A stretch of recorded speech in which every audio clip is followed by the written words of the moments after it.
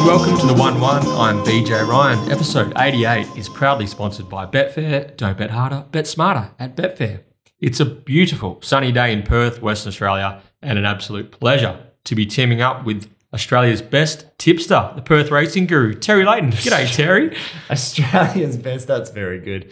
What an introduction For July. For July. Yes. It's lovely to be here with you, BJ, as always. So, and what about our guest? He's a regular these days, isn't he? Well, I reckon if his stuff was public, I reckon he might have just about been number one after the July he had. Welcome back, Pistol Pete Anthonisz. Can't remember July. It's all such a blur. It took 6 days ago. Jeez, we've got the old. We've brought the bike pump along, haven't we? And the old tyres are getting a bit of inflation early for the lads. But no, good to have you back, Pete. Yep. There was one person that said have him back on, so we said all right. And that wasn't me. I'll just point that out. Yeah, it was Fran.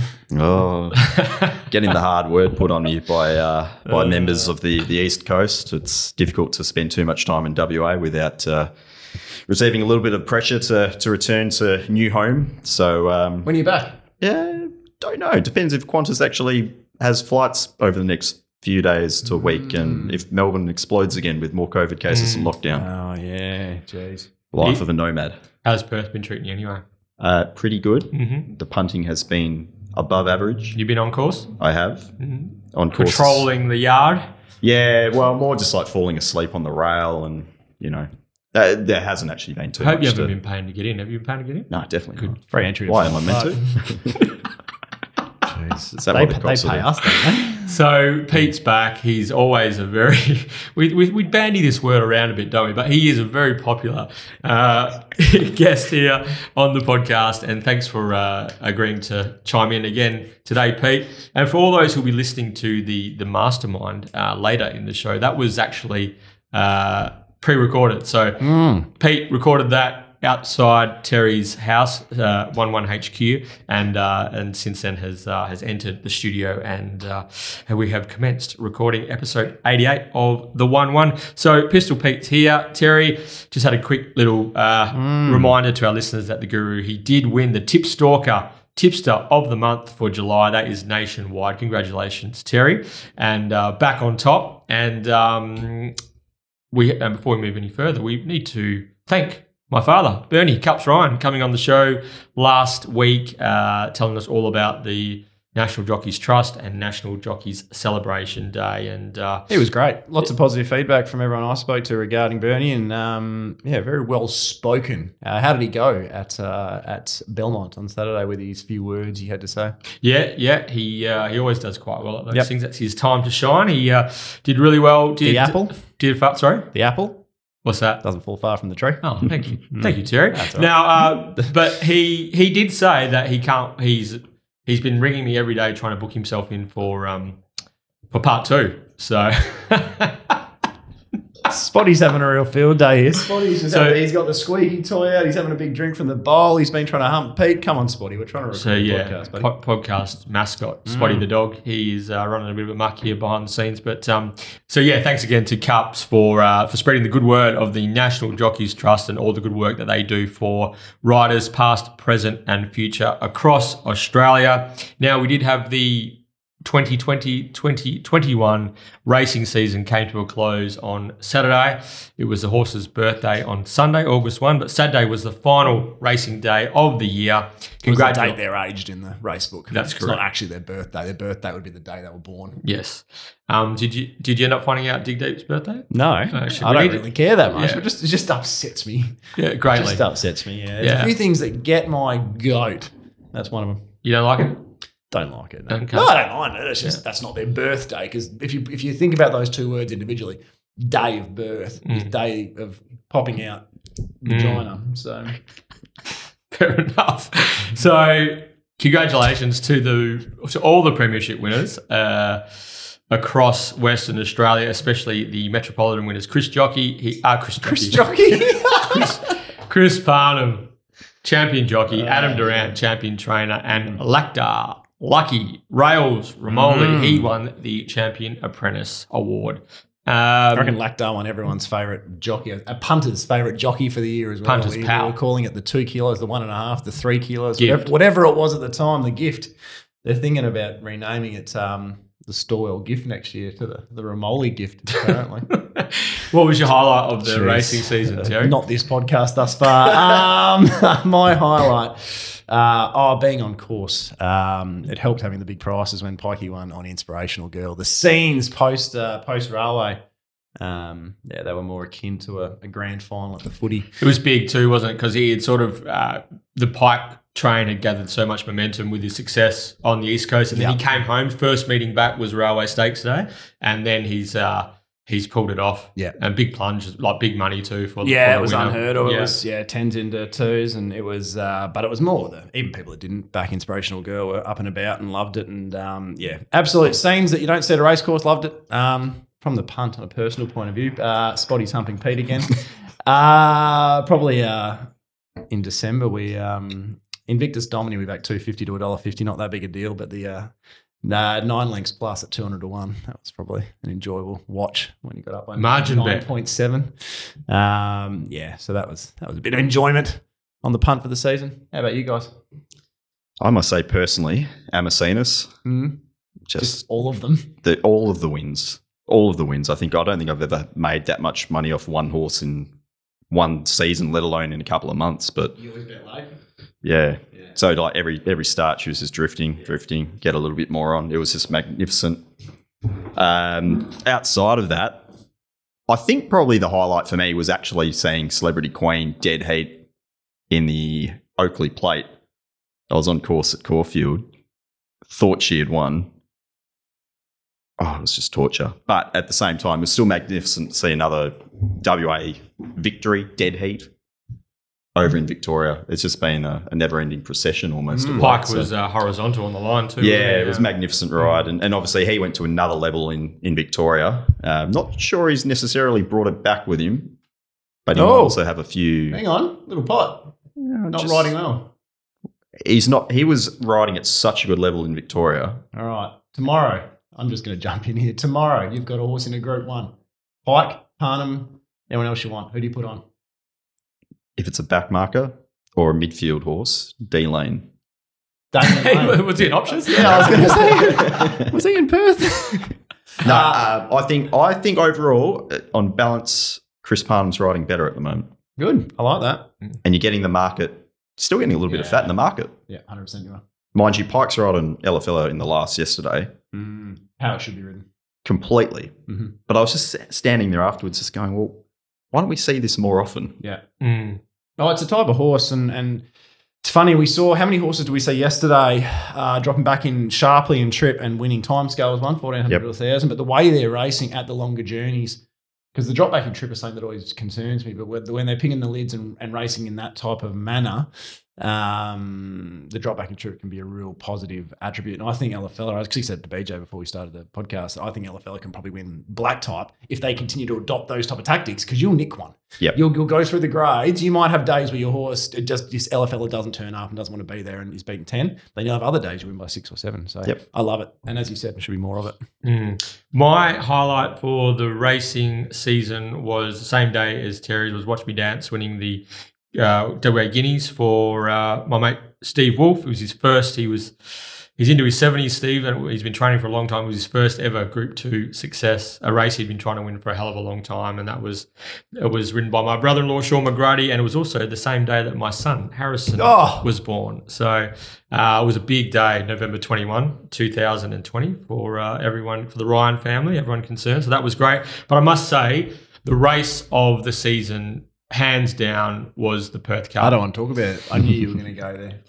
Nerf Bosk versus Truly Great, Chris Parnham versus William Pike, Neville Parnham versus Team Williams. It was an incredible staying event, and it was just what the Perth Cup should be, and it was a bit of magic back for what used to be the greatest racing in Western Australia. And it was fitting. It was a fitting sort of slugfest. It was just such an epic battle, and that was the most excited I've been about WA racing all season. That moment, I thought it was incredible. The grand finals were very, very good this year. I mean, even the Railway Stakes, I mean, Too Close to Sun really took it up and tried as hard as possible. And then Pike's Brilliance got Inspirational Girl over the line, and it was the map as well, because too close to someone was forced to take a sit, probably a better horse rolling, and it was a bit like a lot of Pike's Railway Stakes successes in Elite Bell, Galaxy Star. This one, Inspirational Girl, Regal Power races just with an abundance of speed, and it suits Bob basically. They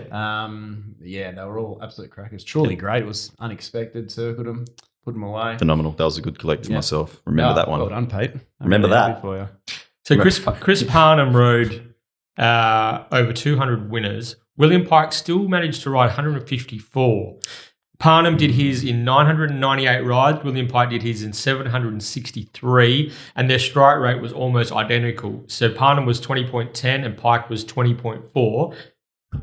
If Pike and Parnham both stay riding throughout the season in Western Australia, who wins the West Australian Metropolitan Jockey Premiership? Pike does, and I think if you watch Chris Parnham's interview with Giulio Santorelli after the last, basically Parnham, Chris is a pretty straight shooter at times, and he said, look, people see you get the sit and steer jobs on some of Bob's superstars, and then they put you on theirs because they see you winning, but most jockeys, anyone could win on those type of horses. And that's nothing against Pike. He gets horses home that most people couldn't, but Pike will continue to get those rides ahead of Chris while he's available, and that will mean that Pikey wins the premiership. But I reckon it's going to be close. That's purely from opportunity. I'm talking about opportunity rather than skill. I still think Pikey's got something on Chris, but the gap's definitely closing. Chris is very young too. I think he's got another level to go to actually. But yeah, it's going to be a fascinating battle. I did read in the West though that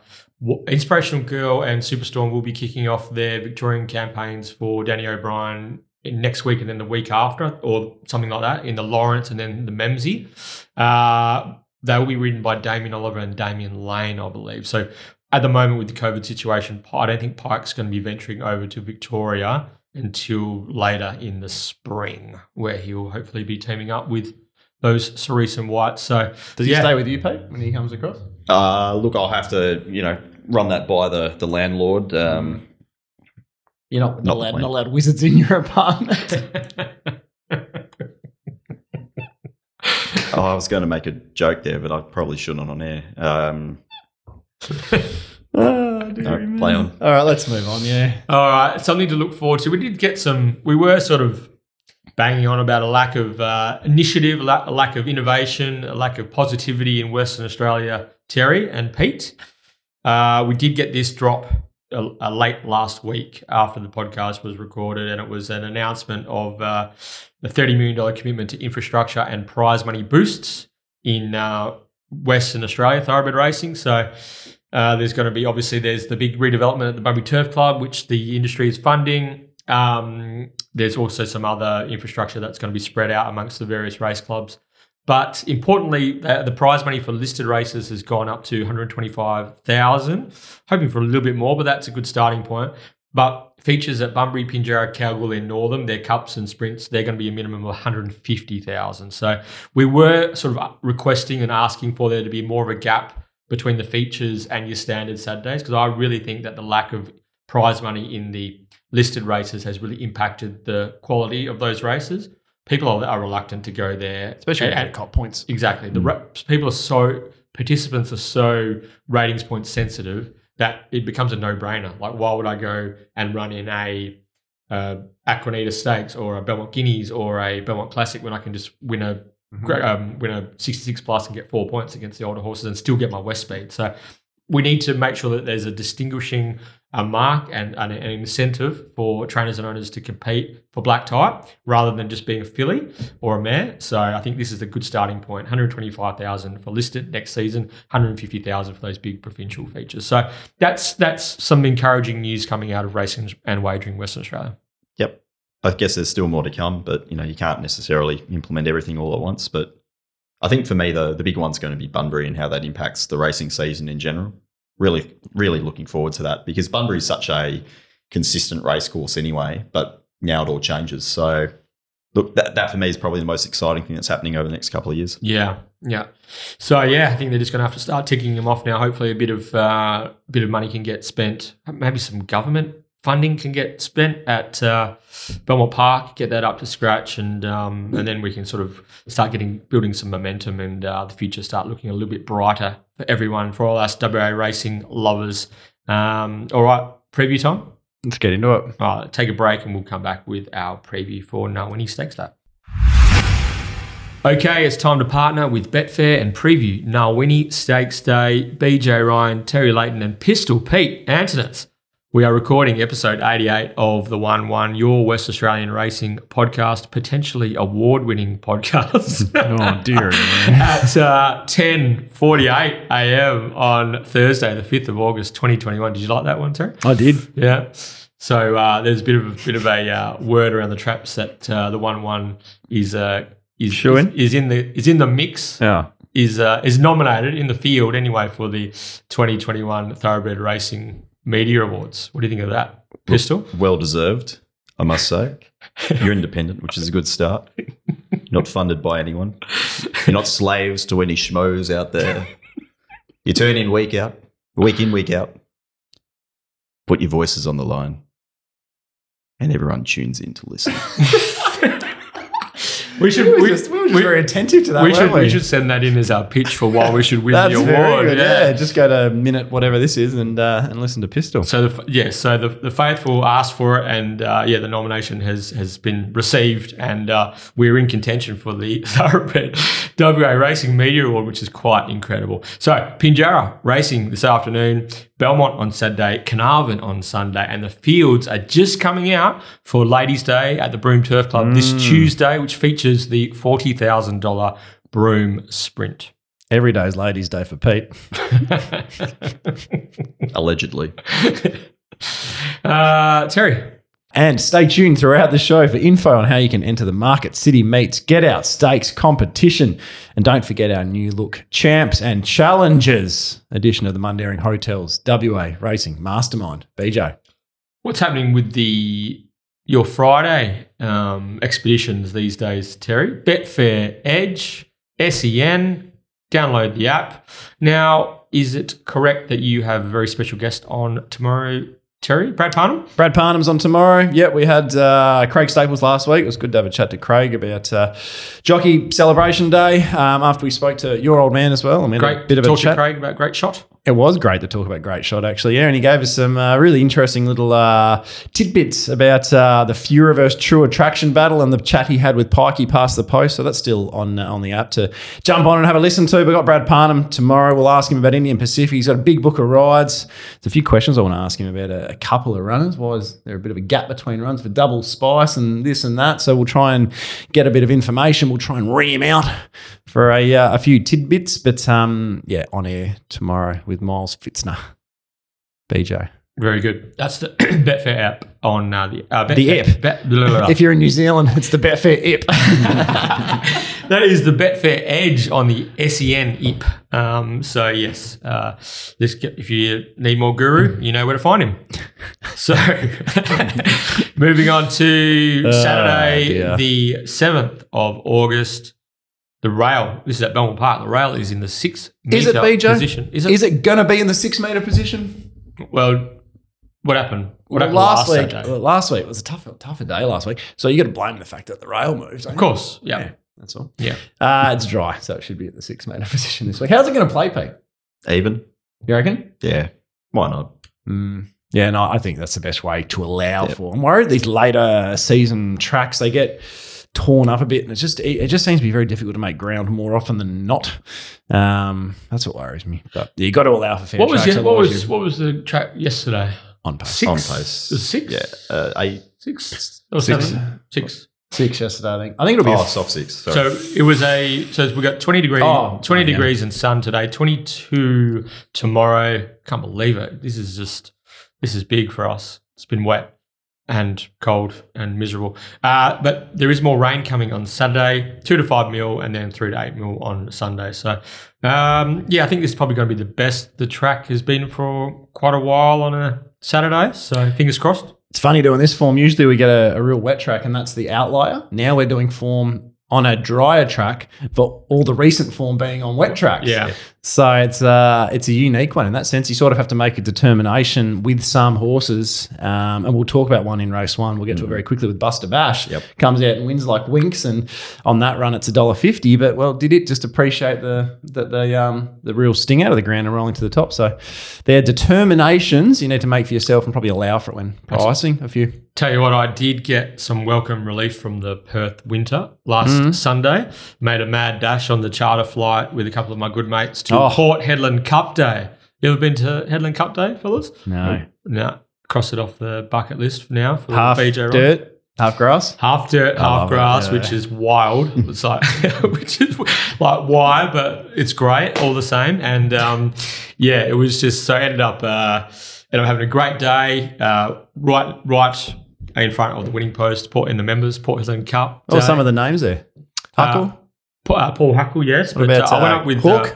Christian Hawkins. Hawk? Yeah, I went up there with my good mates Brian Kay and trainer Toddy Harvey, and caught up with a few other good friends there on the day. Sean McGrady, he went up there for 2 rides, 2 wins. He won the Cup. Bang, bang. On Staden for Gary Gilberti. It was a great day. Ended up being a pretty sort of wild old night up there in Port Hedland. The world famous Pier Hotel got a run, but now I came home first thing Monday morning, and I must say that it was such a relief to get some 27, 28 degrees sun on your face up there in Hedland and get a bit of respite from here. But if you haven't been to a Port Hedland Cup, it's a great day. Get an opportunity, check it out. It's good fun. Maybe BJ might invite us next year, Pete. What do you reckon? Hang on. That's Huckle sent out the invite to the Guru as well. Yeah, Nicola was getting her wisdom teeth out, so I had to remain there while she lost a few of her brains. What's one of the country cups that you really want to do, Pete? What's something that you think far out that looks like me? Well, hopefully this year I'll be making my debut at Kalgoorlie. Are you on to Kalgoorlie? I booked it the last 3 years. It. And I have not been able to attend any of those. Have you booked yet? I have booked. Wow, yeah, Brad's booked as well. I haven't booked yet. We've got a dig date first up in the Annans. Oh, so I'm going to have to go, aren't I? Yeah, I'm going to have to go. There's only the top end accommodation, so it's like you're in good nick. I've already booked mine. Hey? I've already booked mine. Okay. Yeah, so Kalgoorlie Cup. Yep. So that's a good starting point. But outside of that, anything deep country?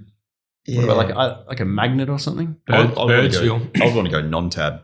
Yeah, okay. Like get really off the beaten track. Some of the 230% books, the bookies on course chuck up. Oh, look, how hard can it be? Hey, tell me Marble Bar Cup, big event.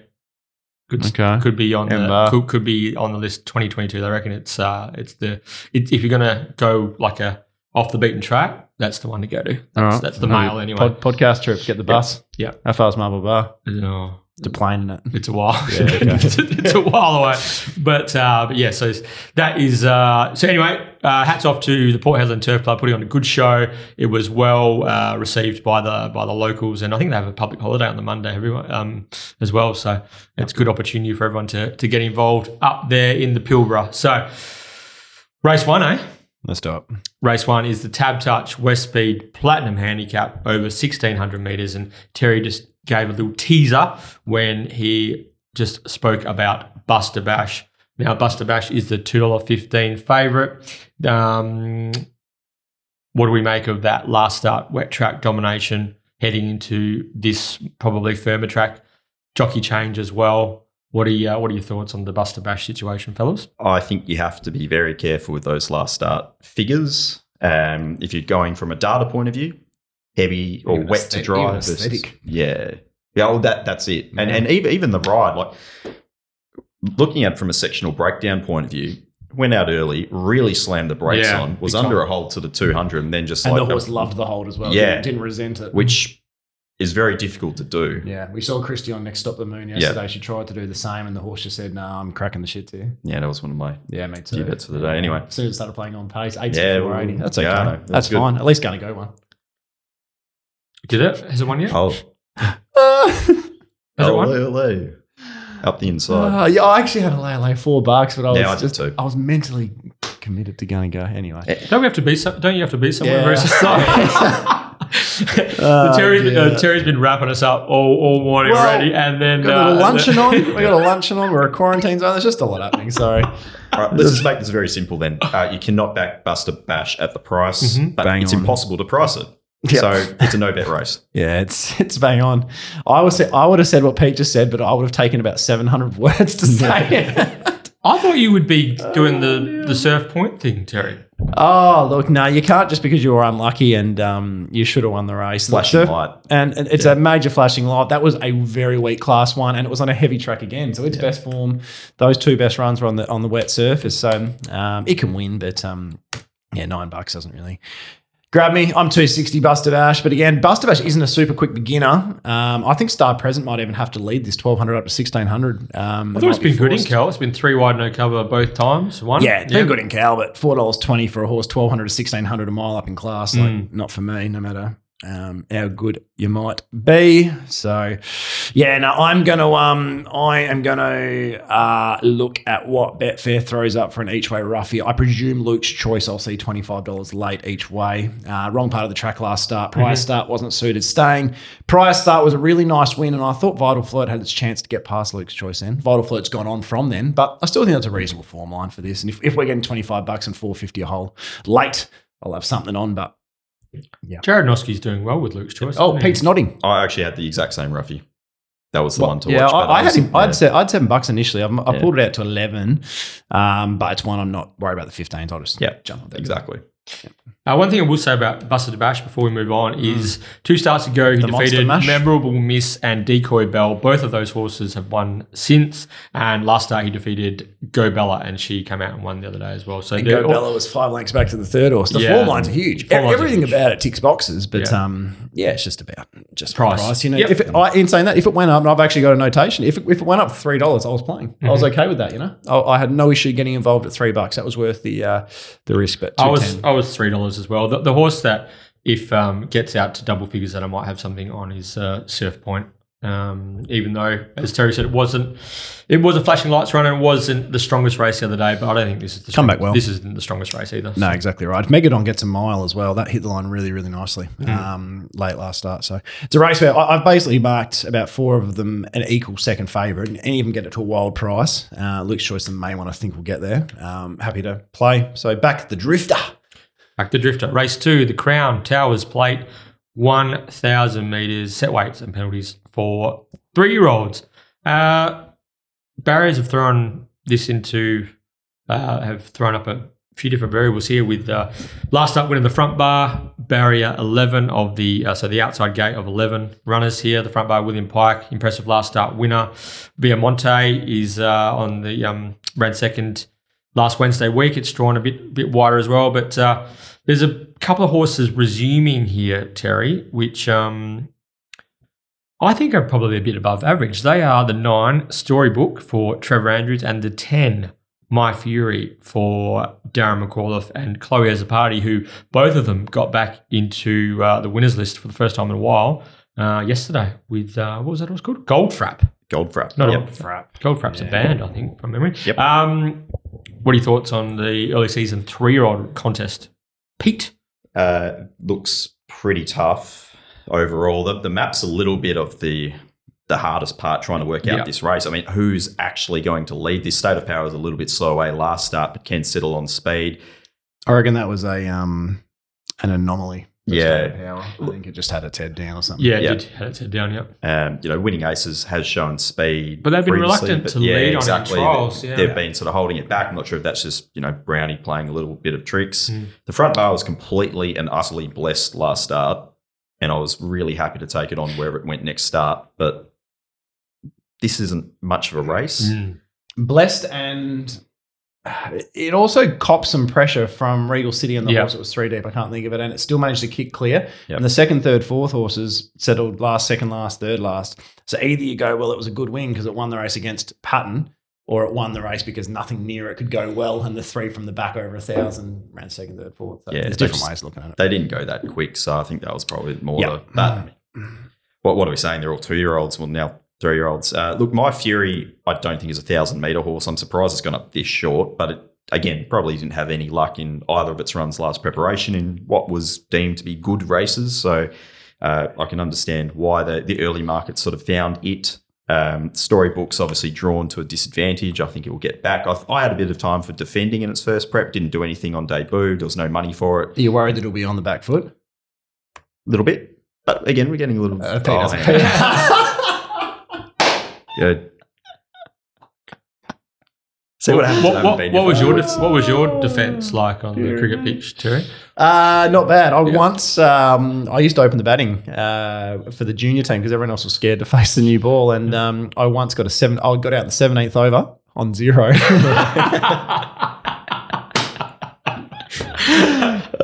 Dear me. One of our listeners, Declan Shembry, he was a fair reasonable cricketer, and Sponge bowled a heavy ball. Really? Yeah, he played Luke Finney played a high grade. Luke Finney was Declan cricketer, was he? Yeah, he played for Greenwood. Yeah. I never played against him. Those two would have played a bit, but no, it was pretty ordinary. Horse racing. I wanted to back State of Power, but it stepped in the trench last start, and that's been a rule for me this year. Don't back the horses that have a misstep at the 150, 170, 190, whatever it is. Post-trench. The following start. Post-trench, no. Why is that? You think it mentally cooks them? No, just in case. It's like running any sort of race, and you twist your ankle or roll your ankle in the final steps. There's really no guarantee you're going to pull up completely perfect the next start. And look, we're talking about a $4 chance. Yeah, exactly right. I'll wait to see it parade and that sort of thing, but that doesn't help our listeners here. So I'm going to be sitting on my hands, might have a very small bet on defending from gate 1. Again, that trial stays in your mind? Yeah. But it is from last preparation, which is a bit of a concern. But obviously we saw Celebrity Witness come out yesterday, just go straight to the front and completely... Do you reckon they knew? A horse that's never been ridden forward in its life, never really had gate speed in its life. Joey has a party, rides it like that, and it shows good fight to hold off Stella Fair? Stella Fair, yeah. Deary me. I reckon they knew. The money didn't come. It was $55 Betfair SP. But I don't know. Just the way it was ridden, to me, it looked like they knew. I don't know. Congratulations to the PST. Yeah, no, well done. Pete summed it up perfectly. The horse, I thought My Fury would get under the guards and I might be able to get some $10 each way. But that's... You probably get a late, to be fair. Maybe, yeah. I'm just going to hold off and hope for that because it should have won first up, beating Oceanic Rider, who ran 4th in the Perth Stakes. It was probably the run of the race in the sire. It was like 4 wide. It was wild, like wildly good in the sires. Trials were good too. The trial on the 22nd of March, it was held up the entirety as well when beaten so far. So recent trial, 400 metre hit out doesn't tell you much, but it tells you it jumped better, which is good. But it's probably 3 back the fence with Chloe on, so it's a difficult ride from there. But if I get $10 each way, that'll be me. But one of those 4 win and defending's my outsider as well. But I'm $11-12, so the 15's not huge. Front bar for me, any sort of steer from the gate 11. Just about getting out. Yeah. And I think I've got a lot of time for Storybook. That probably should be 2 from 3. It was 3 wide, no cover with Christy Bennett on board. She didn't read the script, did she? Storybook. Come on, have to spell out on me jokes today, so I don't mind story. Idiots on the podcast. Don't mind this filly from the Trevor Andrews yard, and should be 2 from 3. Should have finished a lot closer in that recent trial when sort of ridden by Holly Watson. That was the 19th of July. No surprise to see Storybook give this a bit of a nudge first up, but tricky little race for mine. Yeah. Race number 3. Here we go. Free entry to Belmont Park Handicap. Oh, jeez. Yeah. I wasn't sure I was getting excited about there. But yeah, it's just exciting that it's still free entry. What do you think, Pete? It's good, isn't it? Yes. Over the 1,000 metres, a 60 plus. Is this the Will Chino benefit, Peter? If it does what it did last start, it wins. Is there any reason it won't? Who is definitely leading this? I've got it in the breeds outside Express Time. I thought they'd go to the 72 plus with Express Time, and this would have been an absolute gift for Will Chino. But it's always something being in the breeds. It's a little bit more difficult, but I think Will Chino will probably relish being back on top of the ground as well, rather than the heavy 8. So, look, if a horse like Requisition, and I know you've got something to say about Requisition, Pete, horse like Requisition can grab the back of Will Chino. It could make it interesting late if you're looking for something of value at $11, $12, $13. But I think Will Chino was holding Requisition really well to the line over the final. Even though Darren's call didn't make it sound that way, I don't think Requisition took any ground off at the final 50, 60 metres. So Will Chino, it's a really obvious map for me. Finds the breeze, doesn't win by probably a length and a half like he did last start. It's probably just a half, 3/4. But yeah, should win. I'm 210, so I don't know if I'm going to get my price. Yep. Nothing further to add. Requisition, what did you have to tell me before? Oh, it was a bit fat. Bit fat in the yard last start. Well, I say a bit fat. It was fat. Yeah. Spotty fat or?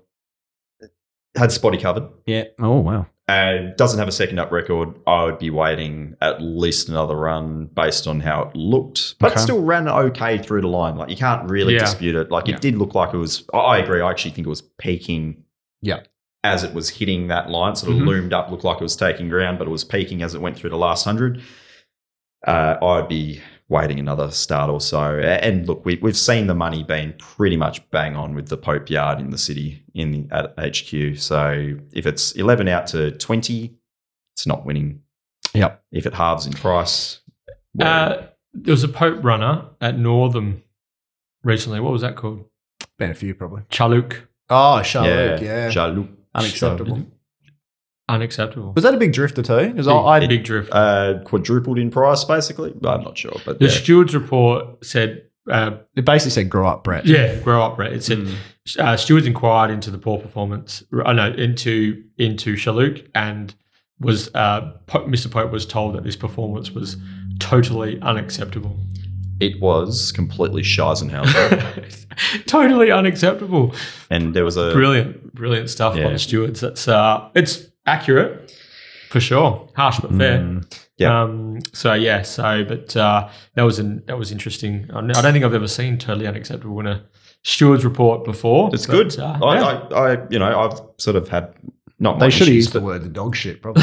Well, whatever term. But I think it's good to see. I mean, not taking aim at the stable or anything, but I think we should see it more often and applied consistently. Yeah, I think sometimes we're a bit wishy-washy with our language when it comes to that sort of stuff. So totally unacceptable. Bang, lift, Brett. Yeah. Who are the possible horses that could knock off Will Just Chino? not turning up. Just not turning up. Not turning up. I think if it gets in a war with Express Time, it's stronger than Express Time. Express Time's 2 wins. His campaign have been off 7 days, so respect that. But I think Will Chino has got 1.5 kilos less than Express Time. I think Will Chino's a better horse than Express Time, so it's still yet to go through those grades. Dacio is completely unsuited back to the 1,000. That's a bad placement from Fred, which I've never said before. One horse I think went really super first up. This isn't its race, and we're going to wait for something midweek, is Nobility. I liked its trial. I liked its first up run for Magic Mike, but it's a midweek horse. I wonder how Magic Mike got his hands on Nobility. Good one to pick up though, because it pushed Dunbar on debut, and it's run some really nice races. I've always liked Nobility. So we'll keep an eye, but we're not going to be backing it here. No, Will Chino for me, especially hearing that from Pete. The one I thought we could have found some value on is Requisition, but listening to Pete there, I'll message him after the race if Requisition wins and use some profanities. Punt price for Will Chino, fellas? I'll probably have a bet at 225. I'd want 250, but that's just more my mentality as opposed. It's probably a better mentality too. To be honest, I just like gambling. So, BJ, you're with us? Race 4. Yes, Will Chino will win. Okay. Race 4 is the Bernard Couch. Oh, fellow Bernard Couch Memorial Handicap over the 1,600 metres. And not bad. There's only the 8 runners in it, but it's an interesting little race here. Terry, are we doing the Aberdeen Queen thing again? No, we're not. No, that's enough for me. That's enough for Aberdeen Queen, I think. I actually entered a couple of weeks ago in a very suitable race and didn't accept. It might have just been because I think it was on a 7-day backup or something of that nature. But no, we can't do that. Mr. Delegator, first of all, the speed map point of view, have we got a thought process? Do we think Mr. Delegator, I'm trying to multitask, you can tell. Mm-hmm. If Mr. Delegator will hand up to Nelson's Flight, or will Katie Southam kick up and lead? I think that if Nelson Flight comes across with speed, that Kate Southam will hand up. Similar to first up. Run to fair run and ready to ride. Yep. Would there be a preference from the Harvey Yard, do you think, to lead or to sit? I don't know if they're big leaders, the Harvey. I reckon they'd be a preference to sit. Got that feeling myself as well, which I think's probably the wrong decision. Okay. With a young apprentice, 54.5, I just love to be out in front rolling. Taking the sit, it's always a little bit more of a difficult ride. And you never really know what with Nelson's flight, whether it's going to stop on you or whether it's actually going to take you to the race. Exactly right. Yeah. Exactly right. So it gets. I mean, he's pretty consistent. Gets 6.5 on Vital Flirt for their last run a week ago, and it's going to be a dry track, which should suit Nelson's more so. But the one I like, it's imperative that it's Mr. Delegator kicks up and Nelson's flight lands in the breeze. I think a horse is going to get under the guards. It's currently I think $21. Some agencies, I think it'll probably be longer. It's Arnie's Boy. This is a little bit wild. It's drawn out 11 or worse in 6 of its last 7. Some of those runs like at Northern Pinjarra, and you go Northern Pinjarra, they were W8A Cup, Class 5s with Crystal Dane, Native Chimes was flying at the time. Like the runs were huge. The only time it was drawn a gate this campaign, it was held up the entirety behind Conquered Zone and it would have won the race comfortably. It's just been so big. 2 starts ago, he went 1,400 up to 2,100 on a heavy 8. Went to the breeze after working hard. The horse can't stay. Forget the run. Then last start, Lucy was out the back and decided to work all the way around to get to the breeze, beaten 5.8. It's just 2 runs you can forget. Mm-hmm. I'm worried that it's had enough this prep, and there's a big chance that might be the case.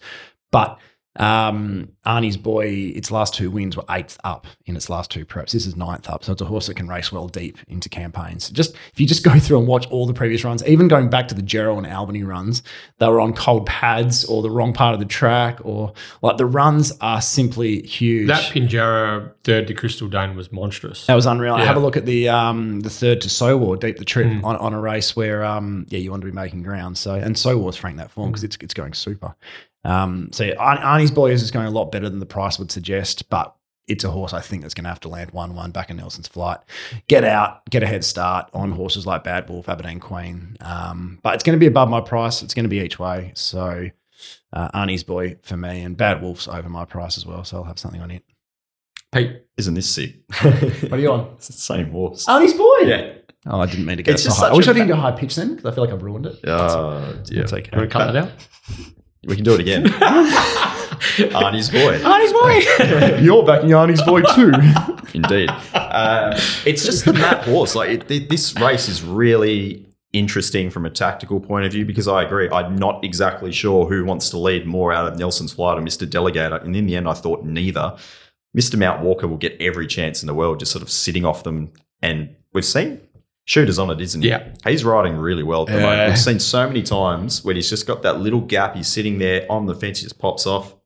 So he's basically in the 1-1, but with no one on the inside. Yep. He's just dictating races from third position almost. It's very, very good to watch. He's getting horses to go better than their ceiling just about, I reckon. Completely. But I agree. Arnie's Boy, I can't really see where else it sits in run. But the problem is, for me, if Nelson's Flight crosses Mr. Delegator, we probably land in the breeze.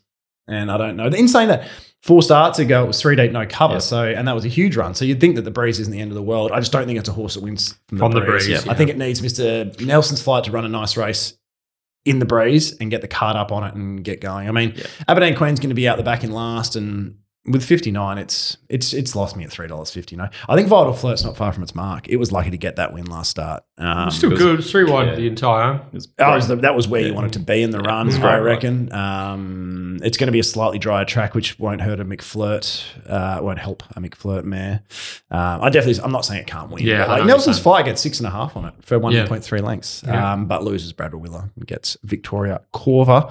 It's a risky thing saying Vital Flirt might have reached its mark, but I just think it's now under the odds for where it's getting to in the ratings. Sure. Type thing. So I like Mr. Delegator. I thought cold inside pad last start, we reckon too. It's still a jury out, which makes that win better. I think Toddy Harvey's going to have a bit of fun with Mr. Delegator. Formerly, was it Tiana Robertson? Yep. Yeah. Did win a race sort of over the Ascot Carnival with Mitchie Pateman on board. Good debate. Bragwell. Still got nightmares. Good record at the mile, 3 from 3. And Kate Southam didn't do a lot wrong on him last start when he won at Northam, and he just sort of kept rolling, and it was a pretty good win. I think he can elevate further off that. Again, like as Terry and Pete have mentioned, the Nelson's Flight thing is the big fly in the ointment stuff for Mr. Delegator. So if Kate Southern can get it right and maybe get a bit of the rub of the green here with a bit of luck in running, Mr. Delegator, if it can build into the race especially on a sort of if it's a slow track, not so much a good track. If it's slow track, I think he can have a bit of an edge there as well. And I think rolling along full head of steam, I think he's going to be hard to get past. Only 54.5 kilos as well after the claim. So I think this is a really good race, good placement here for Mr. Delegator. As a punter, would you prefer Mr. Delegator led?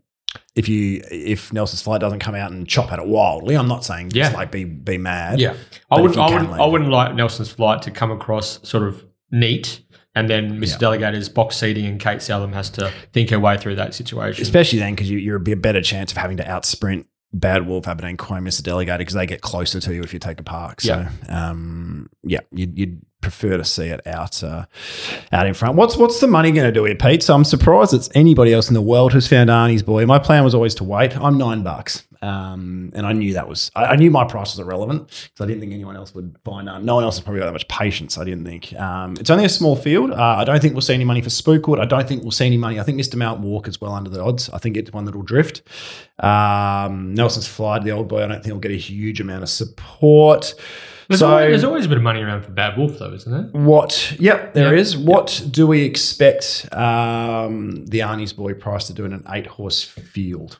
I would expect it to shorten. Yeah. Okay. Yeah, I reckon it's got to be one of those ones that's like 12, 11, 10, 9, 850, something like that. Yep. Okay. Well, better get my phone out and text me Barry Bowler. Text me Josh Bowler. Okay. Arnie's Boy each way. Yeah, it's not much of a race. No, it's not. It's 100% right. Arnie's Boy each way, I'm not expecting to win. No. And good luck to Kate Southern. She's trying to post her first Saturday Metropolitan and winner. Well done to Chloe after yesterday as well. Yes, Chloe has a party. Yeah. Good to see her that back was a good ride. The winners list. Now, let's take a break and for our pre-recorded WA Racing Mastermind, sponsored by the good folk at the Mundaring Hotel. All right, it is now time for the Mundaring Hotel's WA Racing Mastermind competition. That is correct, Terry. The Mundaring has been the heart of the hills since 1899. Yeah. Located Jacoby Street, Mundaring. Go and check it out, punters. It is a ripping joint, feed, flutter, frothies, family atmosphere. Drop in and see the publican Ian Butchie O'Connor. Say g'day. Make sure you let him know that you listen to the 1-1. And as I always say, week in, week out, he'll roll out the red carpet for you. That is Free for frothies? sure. Sorry? Free frothies? You never know. Yeah. You never know. Last week, Terry, Tommy Wolfe. Yeah, blew his house down. He did. He upset the dual carryover mastermind Matt Price. It was quite a decisive display, actually. Flexed. He did flex. So the wet tracks, they've wreaked havoc over here in the West, Terry. And not only have there been lots of scratchings on race day, but there's been lots of scratchings for the mastermind as well. So we've had a couple of late withdrawals. And as a result, Tommy will be lining up against our guest podcaster, Pete Anthonisz. Pistol Pete, thanks for stepping up to the plate, mate. Look, it's no worries at all, but congratulations to this week's victor in Tommy Wolfe. I mean, just an outstanding performance. Probably won't even need to say anything, because do I lose points if I get it wrong? You lose respect from your fellow co-host. You might lose some subs as well. Yeah, you might lose some subs. That's all right. I've got no respect anyway, so it'll be fine. So Pete might be pressing the lay button on the Betfair exchange at the moment. He doesn't sound very confident at all. But there has been, after we announced the new lineup, there has been a little bit of money trickling in for Pistol. So we'll have to monitor the markets just to see how it plays out. But thanks again, Pete, stepping up late notice. But back, attempting to make it 2 masterminds on the bounce, Tommy Wolfe. Welcome back, mate. Hey boys, how are we? Good, mate. It's always good to have a reigning champion mastermind coming back on the program. How's the week been for you? Not too bad. Yeah, it's same old. not going to lie, I thought I'd get a bit more fame and fortune from it, but that's all right. Maybe after another victory this week, if I get one, it might start rolling in. Tommy, mate, you were trending all over social media on Saturday after you strapped Mervyn to victory in the National Jockeys Celebration Day Sprint. It's fair to say that Facebook and Twitter and Instagram lit up.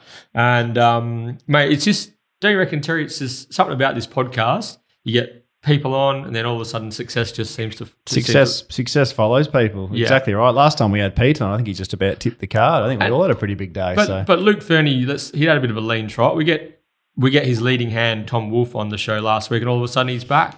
Well, exactly right. It's hard to argue with bit of magic facts dust. and figures. Yeah, a bit of magic dust. Yeah. We've clearly we sprinkled it on the Australian swimming squad before they went to the Olympics as well. So. And our favourite beach volleyballers as well. They're through to the gold medal game. So, Tommy Wolfe, Pete Anthonisz, this is going to be a terrific battle. So, just remember, fellas, your names are your buzzers, and to be crowned this week's Mastermind, you'll need to be the first person to answer 3 questions correctly. Over to the Guru. Tommy, I've got you. I've got you $1.12 here, by the way. So, and that I think that's pretty good shopping. I'm yet to get one right in about 20 editions of this. So, I do apologise in advance if that's the kiss of death. But, Challenger, are you ready? That's me, isn't it? Yes, I am. Give him a point. Mastermind, are you ready? Yep, ready to go. 3, 2, 1. Question 1. Neville Duncan's famous Oakland Park stud colours, they will be carried by both the front bar and Viamonte in race 2 on Saturday.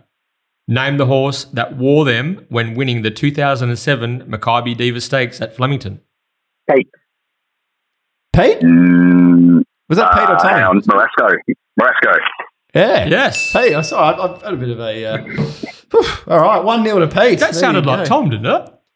It sounded like Tom, Pete, but it was definitely the word Pete. I thought Tom got his name wrong, which is fine. Yeah. I know my own name.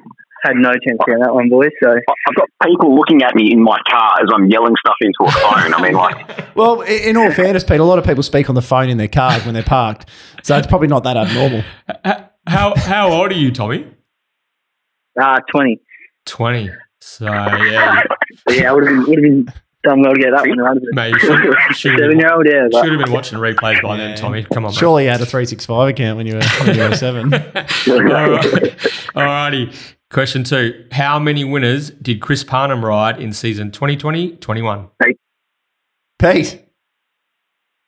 152. That's always. Can we take a point off? Nonsense. No, he's that's one warning. That's one warning. No, that's incorrect. Tommy, you got a free hit at it. For the steal. 201. Tommy. 1 all. 152, and you buzzed in so quickly, like you were confident.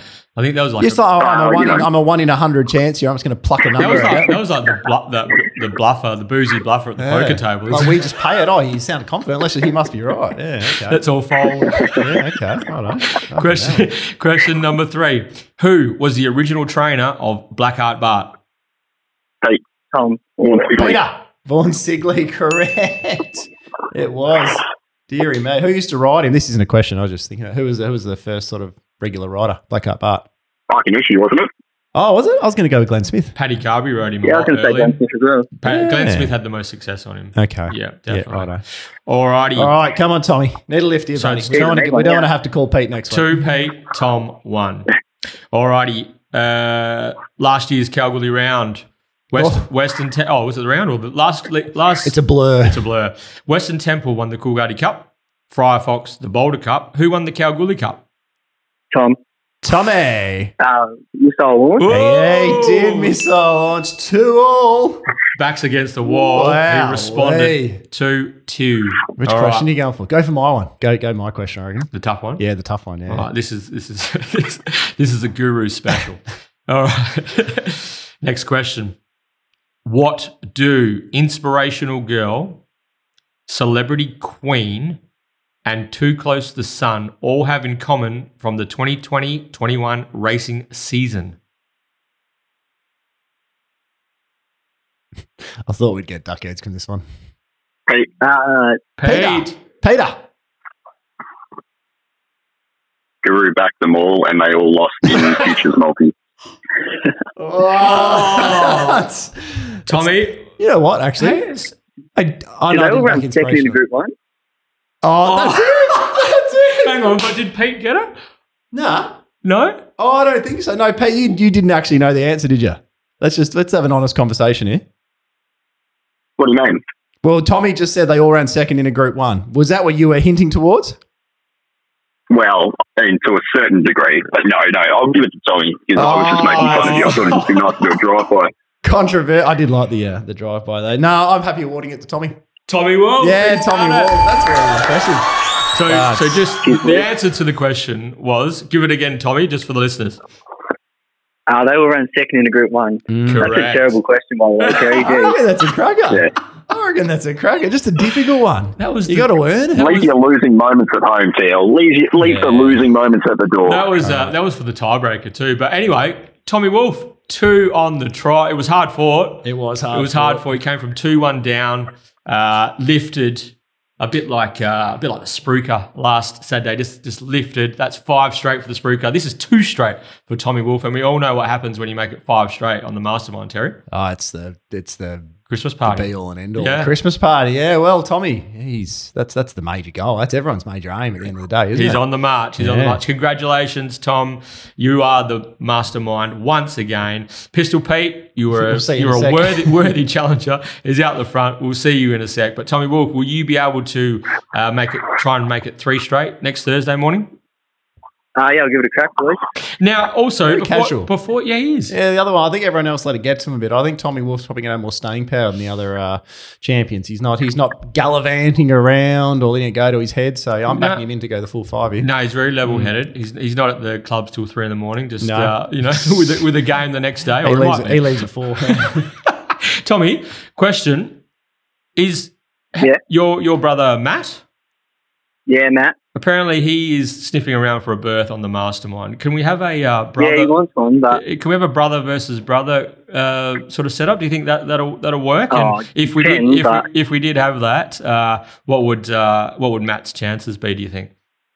Oh, geez, it'd be 3-zip to me, pretty comfortably. I reckon. Pretty superior in just about all aspects of life for that bloke. So yeah, you can get him on, but. I've just said you're nice and I've just been saying that you're staying, not getting ahead of yourself, and he's already calling it 3-zip. So. The quote from Tommy was, "I'm superior in all facets of life." I like that. Good stuff, Tommy. We'll speak to you again next Thursday. That $100 gift voucher to the Mundaring is in the mail, and congratulations and good luck on the weekend. Pistol Pete, we better let you in the front door, mate. Beautiful, cheers. Big thanks, though. Pistol stepping up late. He was a late nom, wasn't he? I don't know if I feel a bit guilty now. Do you reckon that's what he was saying? Sort of. He was it, but he didn't get the question He right. saw the opportunity to either A, win the $100 voucher, or B, have a pot shot at me, and he decided the pot shot was worth more than the $100 voucher. So he's right too, actually. Yeah. I don't think I backed Inspirational Girl for the Kingston. I was on Inspirational Girl for the Railway early, all the big prices, but I definitely was on Too Close to Sun to save. Yeah, that was a saver in the Railway. And who was the win? Oh, and Celebrity Queen. I was like the 50s. Yeah. I was on Lee Street. Pete. One of the best. Bugger you, Pete. So, Tommy Wolfe, very sort of laid back kind of character. He's out for 3 straight next week. Now, we've got lots of guys guys and gals who are keen to join in on the Mastermind. They couldn't do it this week, but just big shout out to all our listeners out there. If you want to have a crack at the Mastermind, it's a worthy title.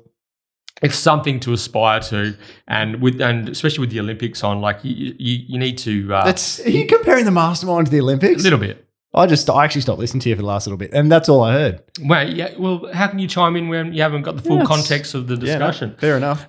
So anyway, guys, girls, listeners, peoples out there, if you are interested in becoming the next WA Racing Mastermind, hit us up on Twitter at the 11 Pod and we'll put you on the list. We've got a few people teed up. Let's see if they can step up to the plate next Thursday morning and try and knock off Tommy Wolfe.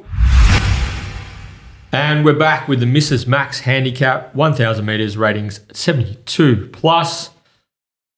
Guru. Oh, Silk and Eyes best. Yeah. This is a horror show race. All I'll say is, if you're a Dia Della Razza fan, you probably don't need to jump off because you don't get a map like this over 1,000 meters very often. Like, this is almost a gift for Dia Della Razza, but I'm Silk in terms of like the map and the setup. Like, this is a better setup than what it's won with its first 2 starts. But Silk and Eyes is the way I'm going for sure. A wild call and say they're going to try and lead on Ambiente and ride it like guts out of the gate with the blinkers on. But I don't know if we'll be able to hold out Dia Della Razza. Dia's not all that quick, but this prep has come back quicker for the first 100 meters. But depending, interesting. It doesn't have to lead though. If it is a good 4, which is probably unlikely, I'd say it's going to be a soft 5 and wet on the day. But Dia Della Razza is 1 from 38 on good track. And 7 from 17, I think, on wet. So it's probably going to be a soft 5, so it will be wet, but close to the drier side of wet. Phone Me is into $5.50. It's very interesting, isn't it? Interesting. Is that Tommy Johnston money? Oh, I'm $51, so if Phone Me wins, I'll... Hang on, let me think about this. Yeah, I'll give it up. Give what up? Let's be very specific. The punt. The punt. No, I'm not. Never. I'm $1.95 Silk and Eyes. It's beginning better than anything. Its runs have been huge. Mate, that last start seconds run was... to Amacinas. Third was Don't Fuss in that race. How it gets him 56 here is just... Deary me. Like my worry is it could land in the breeze. It was 4-1 no cover the entire last start, Silk and Eyes, and just kept coming. In a race dominated by the 3 horses that settled on speed. Yeah. So I just don't know. I'm keen. I think even if Kira ends up without cover, because if not, maybe Transgressor comes across and lands in the breeze if Dia Della Razza crosses, or maybe I don't know. Got Starfield Impact. Does it matter if we end up in the breeze with Silk and Eyes? Maybe not. Covered preferred. It's jumping. She could lead if she wanted to. Maddie Derrick, Starfield Impact. That's the horse that's going to create the cover. Yeah. I think that will be aggressive on Transgressor though. Yep. That might not be the horse you want to be on the back of, but if you can just get a soft sit for 200-300 metres of the race. But yeah, I'm $1.95 Silk and Eyes. And what are we talking here? $2.40. I haven't really. Yeah, opened up $3. Yeah, which, that was wild. Yeah, I missed that. So, what's a bet price for you? Or where are you? I'm just presuming. Oh no, I've got exactly the same. You can't ignore what it did last start off the data, and it's got such good 1,000-meter figures. Dia Della Razza, I think the trick with that is it's had really good tempo races first 2 starts, and it's a tempo horse, needs like to be off and rolling. That's a query here. I'm not exactly sure if they go handlebars down, if they just ride it cute. I think if they ride it cute, it doesn't. Cool. Yeah, basically.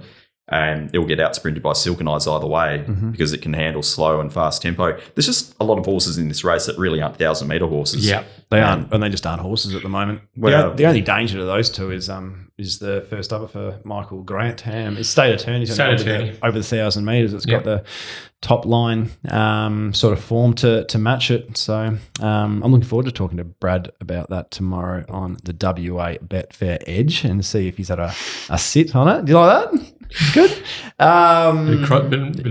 Bit of seamless cross promotion there by the Guru. But I don't know what's Silk and Eyes going to do price wise. It's $2.40 at the moment. What's a lock and load price? What's a bet price for Ant, for the Ant? Now, take it. I think you'll get better on the day if you shop accordingly, but then I'm expecting it to hemorrhage late. Yeah, okay. Yeah, that depends on how much attention you want to be playing. But I look at around the market and you look at the other horses and you go, Dia Della Razza is not going to get any shorter unless it happens to be a soft 6, unless somehow that occurs, right? Yeah.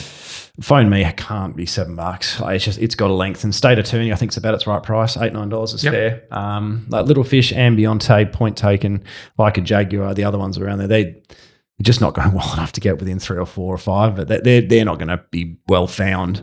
So you've got to move 128% market down to 100% market, and I think the rest can go out while Silk and Eyes shortens. Yep. I think you're probably right. So if you can get 240 plus, I'm $1.95, and I could not get it any longer. Like that was the longest I could get it in a 95% market. I haven't priced it, but on my preliminaries, it's going to end up exactly the same. Start with a 1. Yep. Yeah. Really? Wow. I was 225, but I can. When you slice and dice the horses and how the market is, this is it could sharpen up. Tom Leighton. Certainly could. Thank you to Brad for the $3 early though. Brad's been a real good nick lately. Actually, I'll give him a little pump up. This is who you talking about? Super. Brad McManus. Brad McManus. He's been in very good nick lately, but I think he gave us all liquor with the ice cream. A little lick of the ice cream on What flavour? Neapolitan. All three as well. What about Trio? Remember Trio? No. Remember Trio? Pete? No. Trio was like Neapolitan. Was that but in it the was 60s? Neapolitan, but it was like yellow, green, and white. Oh. Yeah, it was elite. It was like Aussie summer. Peters. That's crazy. That's Olympics. wild Bring it stuff. back. Yeah, bring it back. Michael Grantham, state attorney, 55,000 at the recent Magic Millions winter sale. Obviously, purchased from the powerful Peters investment operation.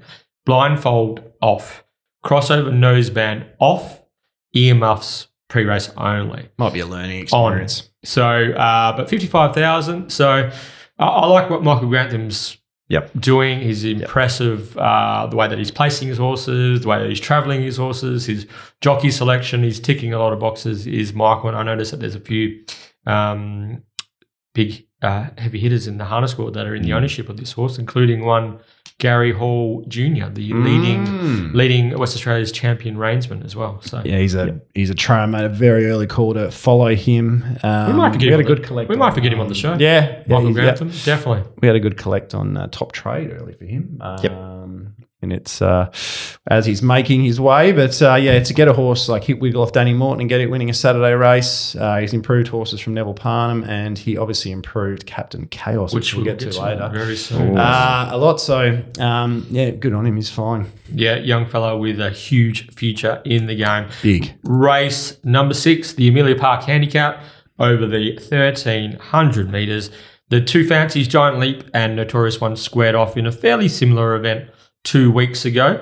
Giant Leap pinching a bit of a break and saluting first up for William Pike, and Notorious One on one rein somehow managed to scramble into third after doing everything wrong. You would have thought. Yep. I don't think you could perform as poorly from a manners point of view and still run as well. Like, this horse is serious talent, but just does so much wrong. Skin and Tin's last start winner. Terry mentioned Double Spice earlier in the show as a horse returning from a slight freshen, but is capable on its day down in the weights. There's a couple other runners here that you could swing your attention to as well. Throw to Pete. What are your thoughts on the Amelia Park Handicap race number 6? This looks pretty hard. I'm not really that keen to be playing here because you make cases for a lot of these horses. There's the unknown, obviously, with Double Spice. Manhattan Money comes to the city as well, and that's been going really well in Kalgoorlie. There's just a bit too much going on here. If the track's playing even, it's just going to come down to luck and running. Living the dream, third up out in front as well. Yeah. You need a bit to calm down here. It's just a bit too much happening. Yeah, I know. There's just a sensory overload. It's day 5 Mumbai. Yeah. Very much so. And we've been out for dinner the previous night. Look, Notorious One, I think should have won last start despite doing everything wrong. You know, it was clearly the one, but I don't think this is more suitable. In fact, I think this race is less suitable for it. And as a result, I'm just looking at some of these others and I don't really know which angle to take. London Miss has been going really well and does map pretty well here. But probably better on the back of the horse, London Miss. Probably hands up to Living the Dream. It's almost a box seat 1-1 horse, isn't it? Yeah. Miss, I'm really just searching for angles there because, there's not a great deal of edge. I'll put it that way. Yeah, no. I'm sort of with you there, yeah. I'm hoping that money comes for Giant Leap hard again. I think it was a horse that was a beneficiary of the wetter track the other day. I think it's never had a win on the firmer going. BJ. It's not that it's going to be a good track. It'll probably be a soft 5. It's the record on the soft is 5 starts, 3 wins, 2 seconds. But it's obviously just aesthetically probably a less impressive horse on the wet as well. Ends up 3 back the fence, and the back of Living the Dream, London Miss is probably going to be a good spot to be here actually. So it's going to be hard to beat. You know it's going to get the run. You know it's going to get the ride. So the other day, Giant Leap was 390 into 350. And in the same race, Notorious One opened 330, ended up 350. So they ended up starting equal favourites, Yeah, I think there could be some money for Double Spice, pending what from the barrier. It'd be interesting to see why there was a little freshen up there. Maybe they were waiting for the dry tracks, even though it's one on the soft. I'm not sure. Could be a fresh horse as well. Oh, yeah, I'll wait for Betfair, see what the track's doing. But I like to avoid horses that can be ed cases, but I think Clint Johnson to Porter going back on Notorious One could be telling. If we get something near $4, I'm 310 Notorious One. You can ask Brad about Notorious One. Didn't he ride it last time? Yeah, he did. He did. So, that's probably the way I'll go. But if the track plays hard rail bias, I might end up with Pete on London Miss if we get a late price. It'll be really dependent on the day, but for now, I'll go with it's a late shopping race, isn't it? 100%. There's definitely nothing early. All right. Race 7 is the Seapelt Wines Handicap, 1,200 metres graduation, special conditions, ratings 60 plus. And it's very exciting to see the return of Captain Chaos for Michael Grantham, young trainer, also a driver, reinsman trainer in the harness racing world as well. Former jockey as well, Michael Grantham. He's got a few strings to his bow. He took over the training of Captain Chaos last preparation. 4 starts under his tutelage. He won his first 3 before, and then he ran third at Ascot on the 24th of April before a break. He is 105 days between runs, no trials. Barrier 11, apprentice Lakhdar Ramoli claiming 2 is Captain Chaos, even though he does have a little bit against him, Guru. Is he good enough to salute the judge first up? Well, he's definitely good enough to salute the judge first up, but he's freshened up, no trial, drawn the widest gate. Lakhdar's naturally a fairly defensive jockey, so from barrier 11, I think there's a big chance that he could end up near last, just about, to be honest with you. The 2 drawn on his outside, Dunbar with blinkers on, showed some gate speed last start, and Rapid Dora probably does drop out, so...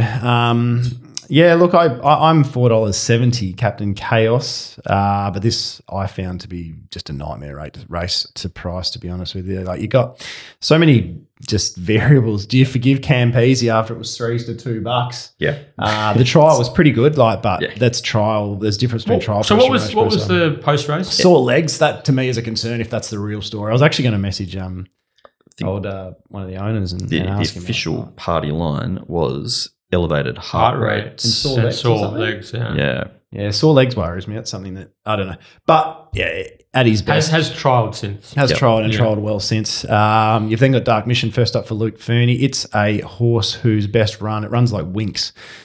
First up every campaign, then it runs like the Slug after that.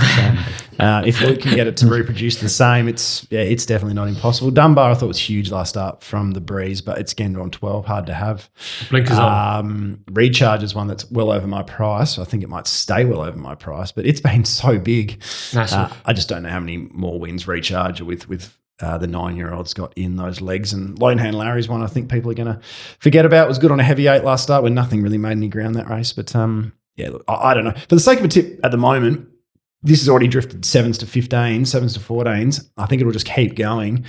On his debut campaign, He's Almighty was meant to be anything. It never really got to those type of heights. I thought the 2 trials were huge, and I don't like backing horses just off trials, but from the gate, if they can hold a spot, the fact that it's had 2 trials, it should be ready to go first up. If it gets out to $20 plus, it might be one to consider, but no, I'm going to be happy to have a bet on Betfair on something wild. I hope crazy money comes for a Captain Chaos so we get some big prices elsewhere. Are we certain the Zephyr Queen's going to hold up from gate 1?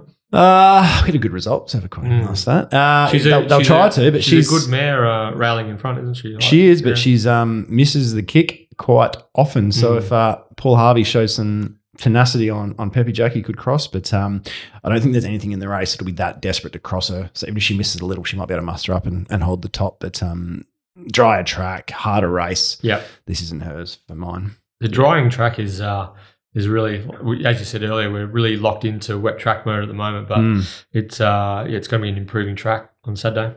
Pete, I really found this very tough for a lot of the reasons you've already outlined. There's just so many different angles to approach it. There's all these queries. I was probably angling to having a small bet on Lonehan Larry, and that's probably all I'll be able to do in this race until I actually get on course and eyeball a few of these. But that's that stage you can see because she probably ends up. Yeah. I think I had her 3-bait the fence because she's drawn 2, but it's effectively 1 because Zephyr Queen's in the race. So if the fence is playing really nicely, that'll be the spot to be. But you can tell by that stage of the day. You don't need to rush in at the $10. You're probably going to get that late. So, geez.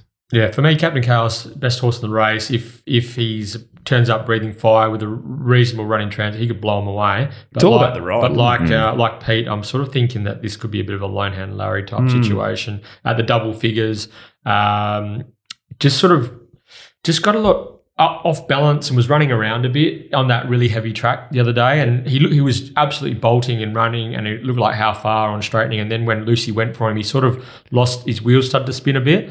Prior to that, his run was outstanding, one of the runs of the day, and that third placing that was back from a first run back from a freshen up behind Olga Louisa over 1,000 metres. I think on a drying track, blinkers on from a low draw, lone hand Larry, I think is just about ready to peak. But in saying that, I think that Captain Chaos has a bit on these. Dunbar, blinkers on, tactics interesting from gate 12 after Pikey elected to roll forward and sit outside leader. Last, I think cover is kind of crucial for Dunbar. So they might snag or look for try and get a 3 wide line trail or something like that. I think they know it's not good enough to probably snag and win. I think he'll think, I'm going to have to ride a good race here to win this one. And that might bring Captain Chaos into the race if Lactar decides to follow the wizard everywhere he goes. But for mine, I think Pete's sort of swimming in the right areas here with lone hand Larry at the double figures. Could be the go for me as well. Yep. Yeah, no, it's a big chance I might end up in a similar boat. Steady now. We're doing well though, time-wise. We're getting through this nice, and I feel like we're being informative as well. It's good. All right, we'll finally finish. So it's been a bit of an up and down day. We really like Silk and I think Chino will win, but the rest of the races I'm a bit umming and ahhing with the last two. We come home strong, you lads. All right, we've got a gust of wind. Oh, look out. Race 8 is the Ngawyni Stakes, a $100,000 feature, rating 78 plus handicap. This is a very oddly handicapped race. And just before we start, I've spoken to the racing department about this and suggested these sort of wedge races should be 84 plus races, I believe, because imagine if this was an 84 plus with a 62 top weight, it would be a much better race. So if you take out Red Publisher, who is a 76 rater, everything rates 85 and above, and I think this is almost it's between a 78 plus and a black type race, and I think the fact that it's a 78 plus with a maximum top weight has basically buggered up the scale and has impacted this race negatively. So if these sort of wedge races, the Ngawyni Stakes, and even that celebration sprint that was on the other day, if they can be 84 plus races, sort of halfway between 78 and halfway between the 90 of the list, I think they can be much better quality and much better betting races as well. Because at the moment we've got Last of the Line 62, Missile Launch 62, and Too Close to Sun 62. They're all the same weight, but Last of the Line rates 94, Missile Launch rates 98, and Too Close to Sun rates 101. So the weight it's not tethered to their rating. So anyway, that's my little rant for this race. But it's an interesting discussion all the same. But I think if we can be a little bit innovative in the way that we scale these races, we can end up with a better betting medium. Guru. This race in particular, definitely. Yeah, it's funny. You see the number 62 next to a horse, and that can turn people off straight away. One thing I want you to do is look at this race, right? And let's be honest. Red Publisher gets 10.5 kilos on Last of the Line for a 1-length defeat last campaign, right? I'm not tipping Red Publisher. I think the old legs aren't capable of winning a race like this. So I'm basically just going to not helping what I'm about to say, but I'm putting a line through Red Publisher, okay? Yeah. So let's say the bottom weight is That's Funny As, okay? Let's say that's the bottom weight. If I change this and said That's Funny As has 54, Too Close to Sun has 58.5, and Last of the Line has 58.5, you're thinking new beauty, you know? It's the 62 which is concerning you, but the bottom weight isn't really 54, it's 57.5 here. Yeah. That's the thing. The 62, it's 4.5 kilos above the only other horse with a chance. Well, above if we're discounting Red Publisher, as I said. So me saying all this means Red Publisher is basically immoral now, isn't it?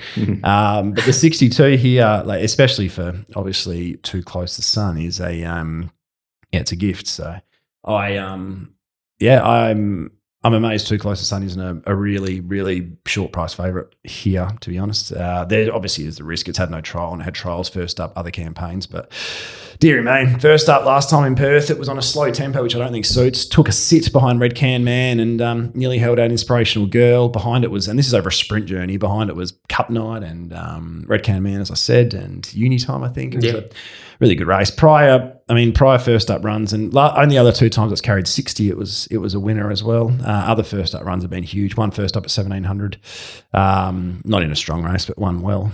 That's a young horse, yeah. As a younger horse, it's only getting better and better. It ran second in a railway stakes when, as I said, it had to take a park and probably didn't get the run it wanted to that day either. So Brad Rawiller's a heavyweight jockey. I think he sits right behind That's Funny As, and who's in the breeze?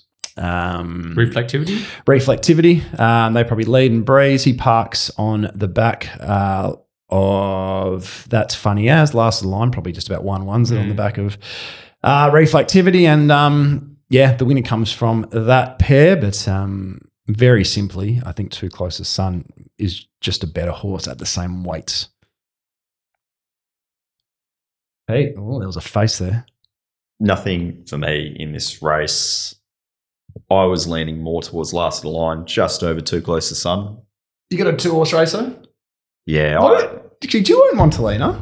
I do. What did you think when it's still $5 or $6? But how is this $5 or $6 with a non-claiming? No, because they look in the ownership and they just want to keep it safe. Respect. Oh, yeah. Look, she's clearly a mile or more for me, and she'll be giving the better horses in this field a head start. She's got. She only gets 2 kilos off him as well. And she's got Romolu's claim, or actually, no, that's right, they can't claim. So. Oh. Yeah, what's happened there? Did they think they were claiming? No. There was a previous engagement. Chris Parnham? Yep. But he's suspended. Yeah. Yep. Yeah, So, okay. obviously, Lacta Romilly's riding some of the trickier horses for Neville particularly well. So we thought I'd give him a little bit of a crack. Yeah, I don't mind the book. Blinkers on as well. I'm not sure they'll make a great deal of difference. It'd need to improve 10 lengths. Yeah. Yeah, she was poor. I wouldn't say she was awful first up, but obviously lost a bit of momentum, probably a bit inconclusive. She's not a 1,200 metre horse anyway. No, exactly. But she still went horribly. The one thing 650. She went up $5, I think. The one thing I can tell you is she was a nightmare in the yard. Absolute nightmare in the yard. So she might have run a race before she got out there. Yeah, which was exactly what she's done on a number of occasions. So we'll just see what happens. But yeah, it's the first time I'll be seeing her in quite a while. So fingers crossed. Good luck, Peter. Hope she runs a really nice second. To Last of the Line.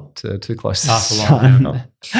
I just look at the other ones in the market. Like True Attraction, you have to have third favourite, but it's off the back of a poor run. 2,100 down to 1,400. 21 down to 1,600 would be a different story for me. But it's still 58.5 kilos, so it's going to be back last behind a few that I reckon will be stopping. That's Funny As off a freshen up. Won't have the fitness to beat these horses. Red Publisher is $16. Reflectivity's $9. It's only going to find the breeze for mine. Montalina $6.50. I'm significantly longer. My fourth favourite's Miss Whole Launch. Actually, I'm $13 Miss Whole Launch. So the 35's wild, but I just don't think Miss Whole Launch can outsprint either Too Close to Sun or Last of the Line. So that 13 is probably too thin. I should have that longer. But yeah, Too Close to the Sun for me. But I wouldn't be surprised if I'm beaten by Last of the Line. But I'm definitely in the Too Close to Sun basket. Last of the Line for me. Flip of the coin really had them both $3.50 a piece. But Last of the Line. Do you back and save? Don't know. What are we talking at the moment? They're both about $4. Yeah. I don't know.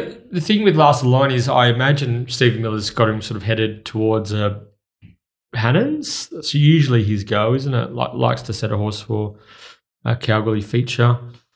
How forward will he be at this stage of his campaign if he's that? And he looks like he sort of was just building nicely at the finish of that 1,200 metres after not really being knocked around in his trial beforehand. Either way, I think if they both turn up, I think Last of the Line is the horse to beat. Too Close to the Sun. Gee, sometimes do you think he outsprints him, or why is this horse ran second in a railway stakes? Yeah, I'm taking it personally. Yeah. I feel like I'm taking it personally, which is fine because I'm going to take things personally. He's a year older though, too close to Sun, so he just gets better with age. Last line was a bit like you, BJ. Last line was just coming through the grade, so he hasn't had his opportunity at that level. But I know what you're saying. The best second question is: did Last of the Line just have a peak prep? Perhaps, but his figures, all his figures have been good since day one, though, haven't they, Pete? Yeah, they've been good, but they haven't been Railway Stakes second. That was my concern with Montalina. I don't have that concern with Last of the Line. Yeah, okay. I like the last 50 metres from Last of the Line and the Bolton too. I feel like Ryan Hill never really got clear running, and then they sort of been squeezed up in the straight. So, yeah. Good contest. Flip the coin for me. Last of the Line on top. Big fan of the horse. Too close to Sun. As Terry said, second in a Railway, fourth in the Kingston Town. Can throw in the occasional. Lindsay Smith does ask a lot of this horse sometimes, doesn't he? Like he pushes him, really, really pushes this horse. What I want to know is he a 1,400 metre, 1,600 metre, 800 metre horse, or is he a stayer? Because did you hear them interview Lindsay towards the end of last prep, they actually interviewed him. He said, I always thought this was a stayer, but I might have got it wrong. This bloke could be a miler. Yep. Like the races he's running over the shorter courses, I might have got it wrong. So every time they try to stretch him, he bangs out really hard. He's putting some really sort of wildly... He carries weight as well, though. Two times with the 60 kilos carry weight.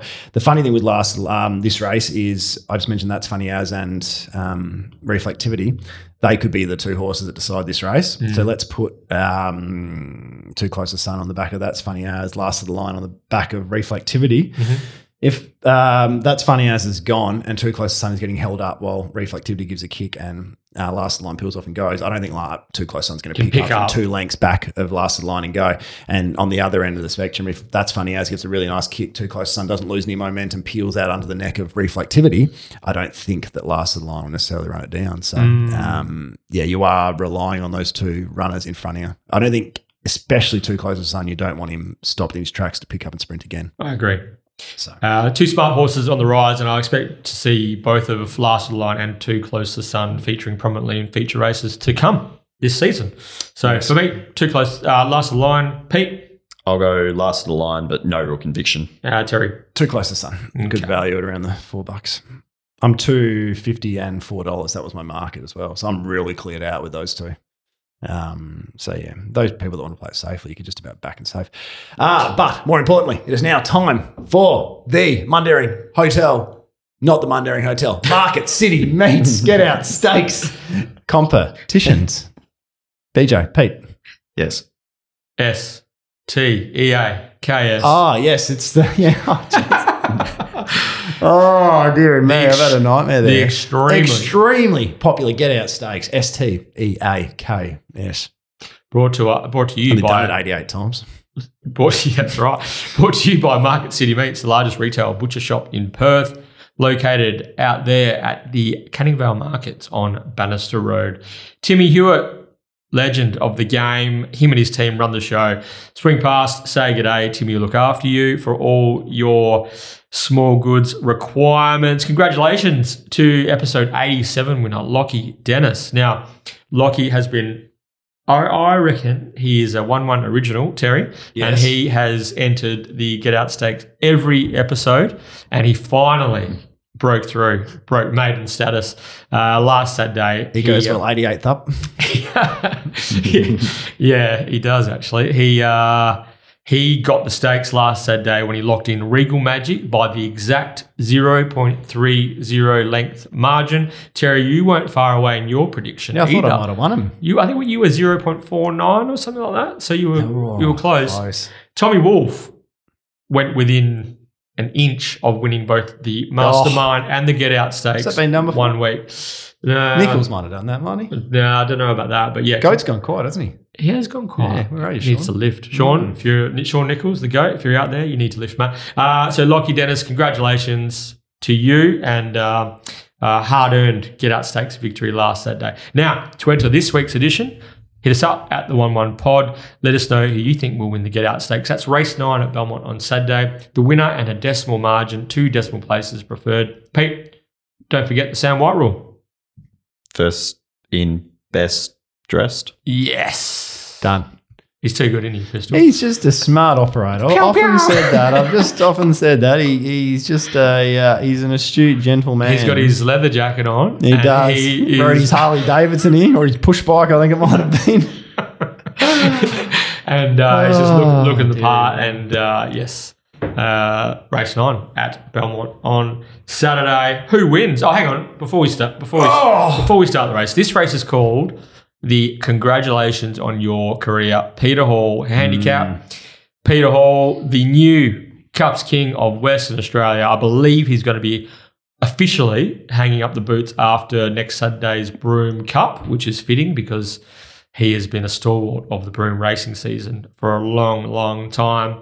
He will be having his last Metropolitan ride in this race on Saturday. He'll be riding Wolfe for his old mate Steve Wolfe. But Peter Hall, he is now transitioning to be the riding master or jockey coach, I believe, taking over from Jeremy Huswitt, who is retired. Peter Hall is now going to be working with our junior riders, our apprentice jockeys, and we wish Peter all the best in his new role with Racing and Wagering Western Australia. But what's your peak Peter Hall moment, Guru? My peak Peter Hall moment. Oh, geez. There's a few, but it's probably got to be the. I didn't really enjoy it all that much. No, to be honest I didn't. I know where you're going with this one. I don't really enjoy it. The big prices action the whole way through for the Perth Cup.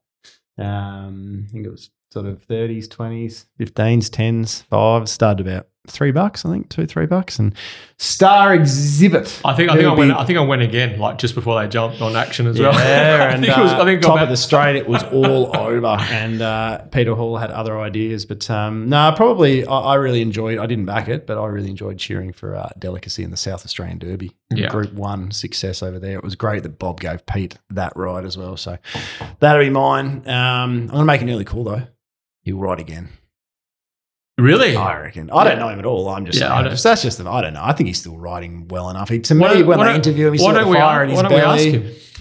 Well, you reckon get him on? I reckon next Thursday, Peter Hall must be on the show. Surely. Extremely popular Pete, followed by extremely popular Pete. Yeah, exactly. All right. Let's get him in the hallway. I reckon we'll just get him on the phone. But that's okay. We'll get him on the phone. But Peter Hall,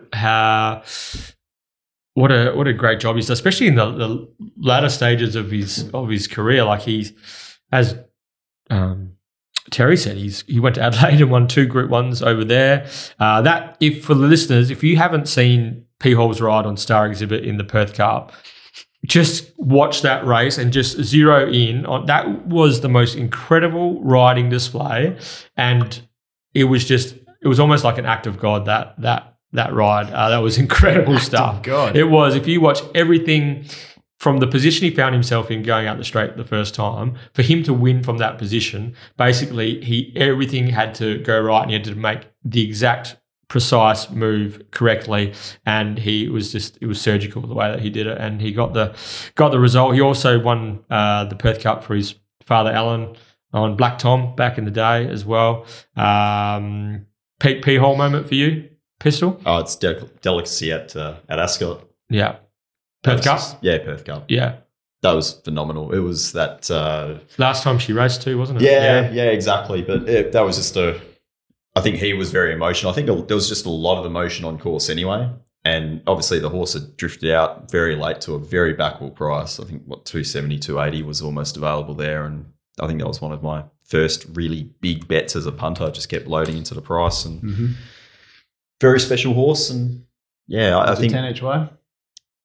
Yeah, something like that. Yeah. But he's also just been one of the great gentlemen and characters of WA racing. There was that period where he was even doing a bit of work with Sky during the carnival. Yeah, and he did an outstanding job then.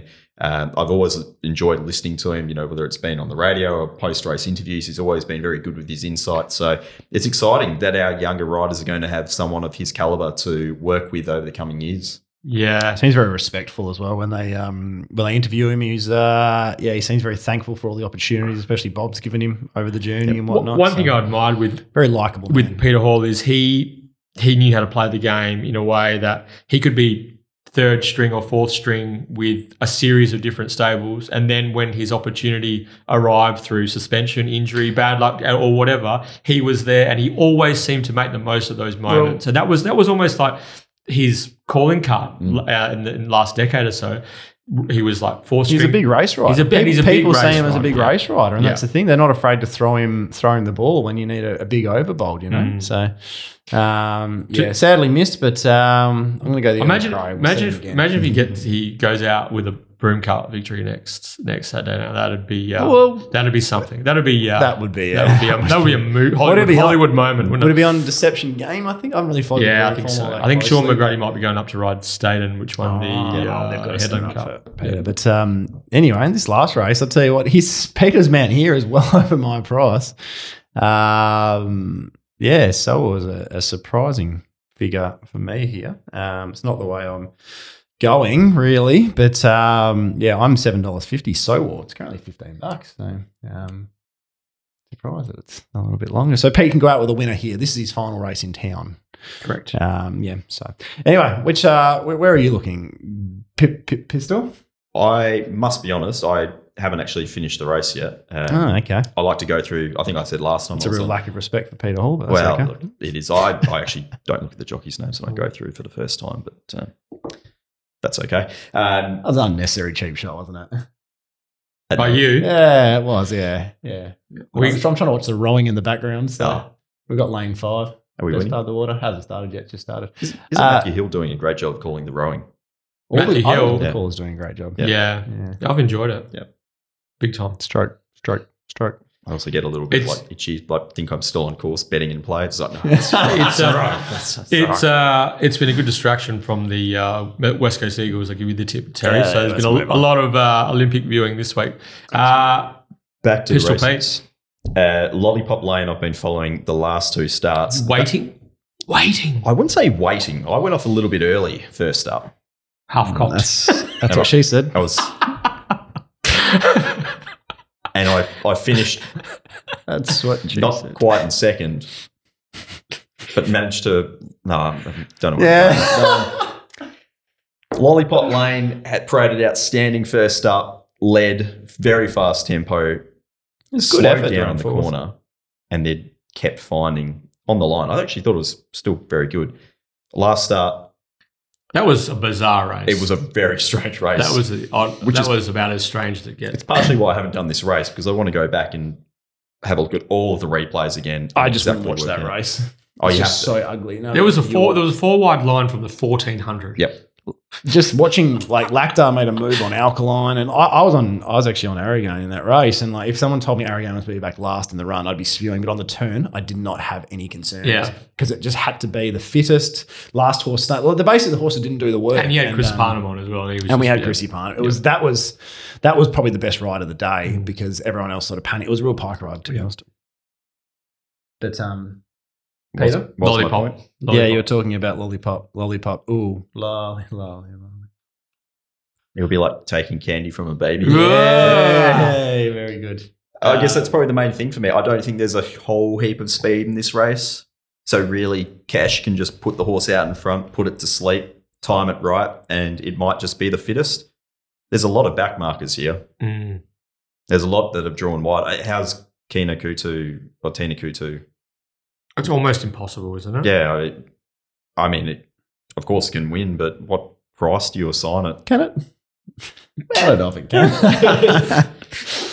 Yeah. So anyway, that's my one observation of this race. You're right, Pete. Because I like Allman. An Allman is usually a midfield back horse, but it's almost going to land in the first 4, 5, 6 in running here from this draw. The way that this race is going to shape, unless you get a few surprise packets, maybe a Choose Freedom goes forward. They'll try to, but it doesn't jump well. Yeah, or Darcel could roll forward again. Maybe an Overthought might go forward, but it was really good last start with the staying journey. So but you know what I mean. Like if you map this how you think horses are going to be ridden to their strengths, then there's no real speed. So the keys are 2000. It's just such an awkward starting position at Belmont. So a lot of those wide draws, they basically have to go right. We jump well and we go forward, or we jump okay or iffy and we go back. Yeah. So Blazing Kazar E2 is the one that could cross it. But Jags is not going to ride the ears off the lead either. So no, and they will ride the ears off Lollipop Lane. What have they been doing with Able Day and E3 lately? It's last one was super. It needs 4-5. You need to back it 5th up and into a prep midway. Can do a win one for you. Okay. But it won't get a run to E3. I thought. So Lollipop Lane leads. I've almost got Darcel rolling forward. Yep. Arrogane gets a really sweet run, and I thought Allman's going to be sort of thereabouts in that sort of first bunch as well. So from there, it's sort of it feels like a bit of an Arrogane Allman type race. What do you think, Terry? This is an actual moral, I think, and Lollipop Lane, I don't think can possibly lose. So that'll do me. Well, that's great. We keep lining up. We have lined up a lot today, haven't we? We did that a few I just weeks wanted ago. to let everyone, because this is the bet I'm most excited about for the day. Like this, it's funny. I look at the noms before jockeys are named, and I saw this was in from 1. And I was like, well, I've got to go through because Buster Bash was still in the noms. And I was like, if there's any speed on, it's not a very quick horse, Lollipop Lane early. It has to really be muscled through. I was like, if there's other speed in this, I'll probably avoid it. But if not, I hope they put an apprentice on and get him with 51 here and just roll to the top and off they go. There is no speed because all the speed is E2, E3, even E1 a little bit. Darcel, I think, will be happy just to meander forward. Watch this first 50, 60, 80 metres closely. Watch Kesh ride the ears off this thing to try and get it out in front and get there comfortably. And with the 51, this is fit as a fiddle. It's led twice it's 3 times. In its career, they were all over staying journeys. A win by 2.5, a win by 1.5, and the other one was that first up run where I just simply think I don't think it's really all that possible to win first up leading at a hot tempo unless you're a European trainer. It's really difficult to do, especially on a heavy 8. So almost willing to forgive that one. This has got to be favourite. Lollipop Lane has to be favourite for me. Wow. Well, we got. That's it. That's all I have to say. Currently $14 best available. Sports bet's 14. I think the 12 is good. I expect there to be an avalanche of late money as well. So I'm very happy locking this in each way current price. And I had no intention of backing Sowar, but I'm going to have something on Sowar at that price. Sentimentality.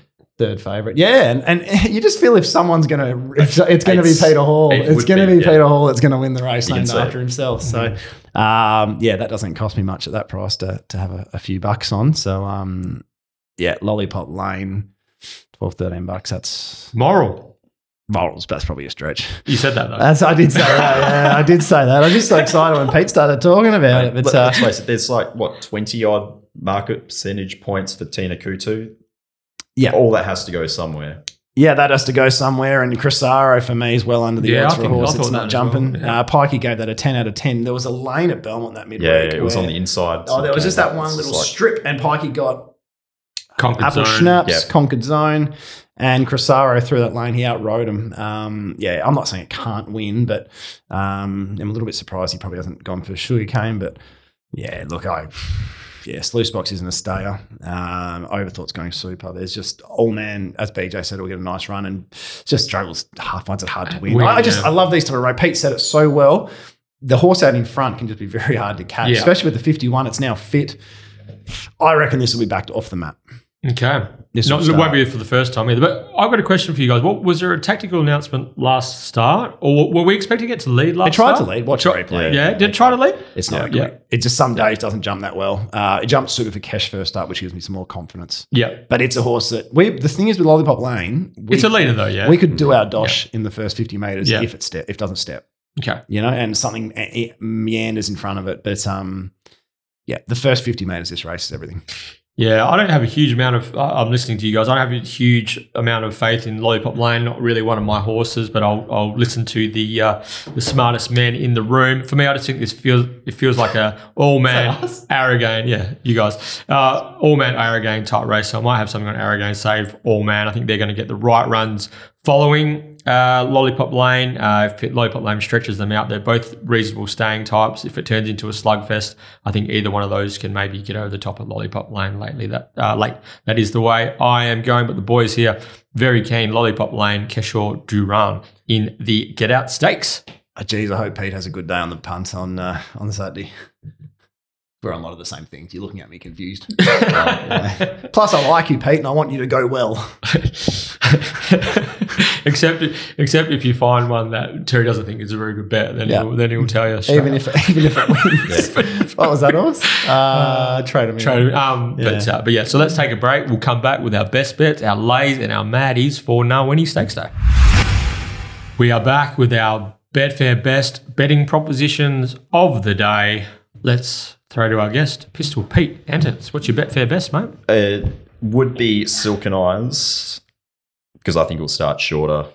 I still want a little bit more juice, and hopefully I get it over the next 24, 48 hours, but we'll wait and see. But the other bet that I'll obviously be having is Lollipop Lane, so they'll be my best. Betfair Best, Terry? Silken Eyes on the Lollipop Lane. Twinsies. I have no idea. Look at this. I've actually written it down. Silken Eyes, but I'm like, but at $2.40, I've got $1.95. I'm $4.70 Lollipop Lane. It's 12s. So that's basically, I was going to say something similar. Yeah. Silken Eyes is my Betfair Best as well. Look at that. You can't win now, can it? There's three of us on. Can it carry the 180 to victory? Madness. So we're looking for horses currently $21 and above, or 20 to 1 in the old Pistol Pete. I'm not going to throw out Arnie's boy. Yes, you are. So I'll throw out Defending in race 2 and Luke's Choice in race 1. They're both just under 20 at the current price, but they'll drift out there somewhere. Yeah. Betfair on the exchange, yeah. Bet late, bet smarter with Betfair. You're Maddie, Terry. We'll go with Arnie's boy. I've got a bit of a random Maddie here. You mentioned it in your spiel, Terry. I think Recharger will win one soon. Maybe not on a Saturday, but on a midweek if he finds the right race for it. Maybe one of those Zero Metro win races. But Recharger racing enormous. It's currently $26. Will probably be longer on the day. He is my Maddie in race 7. Probably gets a 1-1 top spot as well. I think Recharger could be the one that's really missed on Betfair late. Yep. So I'm $14. I like that, Pete. Lay, Pete. Tina Kutu should be in double figures. Should be in, I wouldn't say triple figures. That's probably a bit extreme, but double figures. So Tina Q2, 61 kilos, Victoria Corver, barrier 18, which will be barrier 14 after scratching. Difficult ride for an apprentice. That's the major issue. Late for place. Yeah, difficult ride for. Do you reckon it starts? I think he's been 100% hope so. He'd be flat if that's scratched. I don't know. I just feel it doesn't seem like a good setup for Tina Q2. Anyway, your lay. Good setup, no. I've got Tina Kuta written down, so that seems a bit. So I'm just going to lay Pete's horse as well. We'll all up Montalina, Tina Kuta the place. So yeah, we'll lay the place all up. All right. My lay, I think Will Chino's just better more. I think Express Time currently 420, maybe a bit of 450. I think Express Time's my lay in race 3 of the day. Yeah. I don't mind that. That brings Ngawyni Stakes Day preview to a close. Terry. Very good stuff. Thank you again, Peter. It's been a pleasure. You've tipped extremely well today. Looking forward to going a bit of a luncheon now with the lads. Are we? Yeah. Good. The Crip and I think Dane and Brad. I think a few of the Chrissy Nelson, a few of the lads coming along for a couple of quiet ones this afternoon. Make sure you tune in, hear a little bit of a hungover Terry on the Betfair Edge tomorrow. That'll be entertaining for all. But no, it was a pleasure once again, Peter, and we hope to see you in Perth again soon. Yeah, thanks, Peter. Thanks for chiming in with the Mastermind as well. That was good stuff. Yeah, controversial. Yes. Yeah. Terry's question. He's been a bit. Oh, that was a good question. Terry's question was a bit. I don't know. That's bullshit. Bit ho hum. Yeah. That's bullshit. Anyway, thank you, Peter. Anytime. BJ, thank you for everything, as always. Just it's always a pleasure to sit here with you on a Thursday morning, and which always turns into the afternoon, and chew the fat. Hopefully we can get P Hall on next week. We haven't actually spoke to him, but that would be a great little chat to have, another add to our lengthy list of quality interviews we've had. Thoroughly enjoyed them. So good luck to everybody having a bet over the weekend. Good luck to Michael Leighton and Scotty Embry, who are up to Carnarvon for 6 races on Sunday. Sounds like a good day the lads will have out there at in the northwest, and until next week for episode 89 on the 1-1.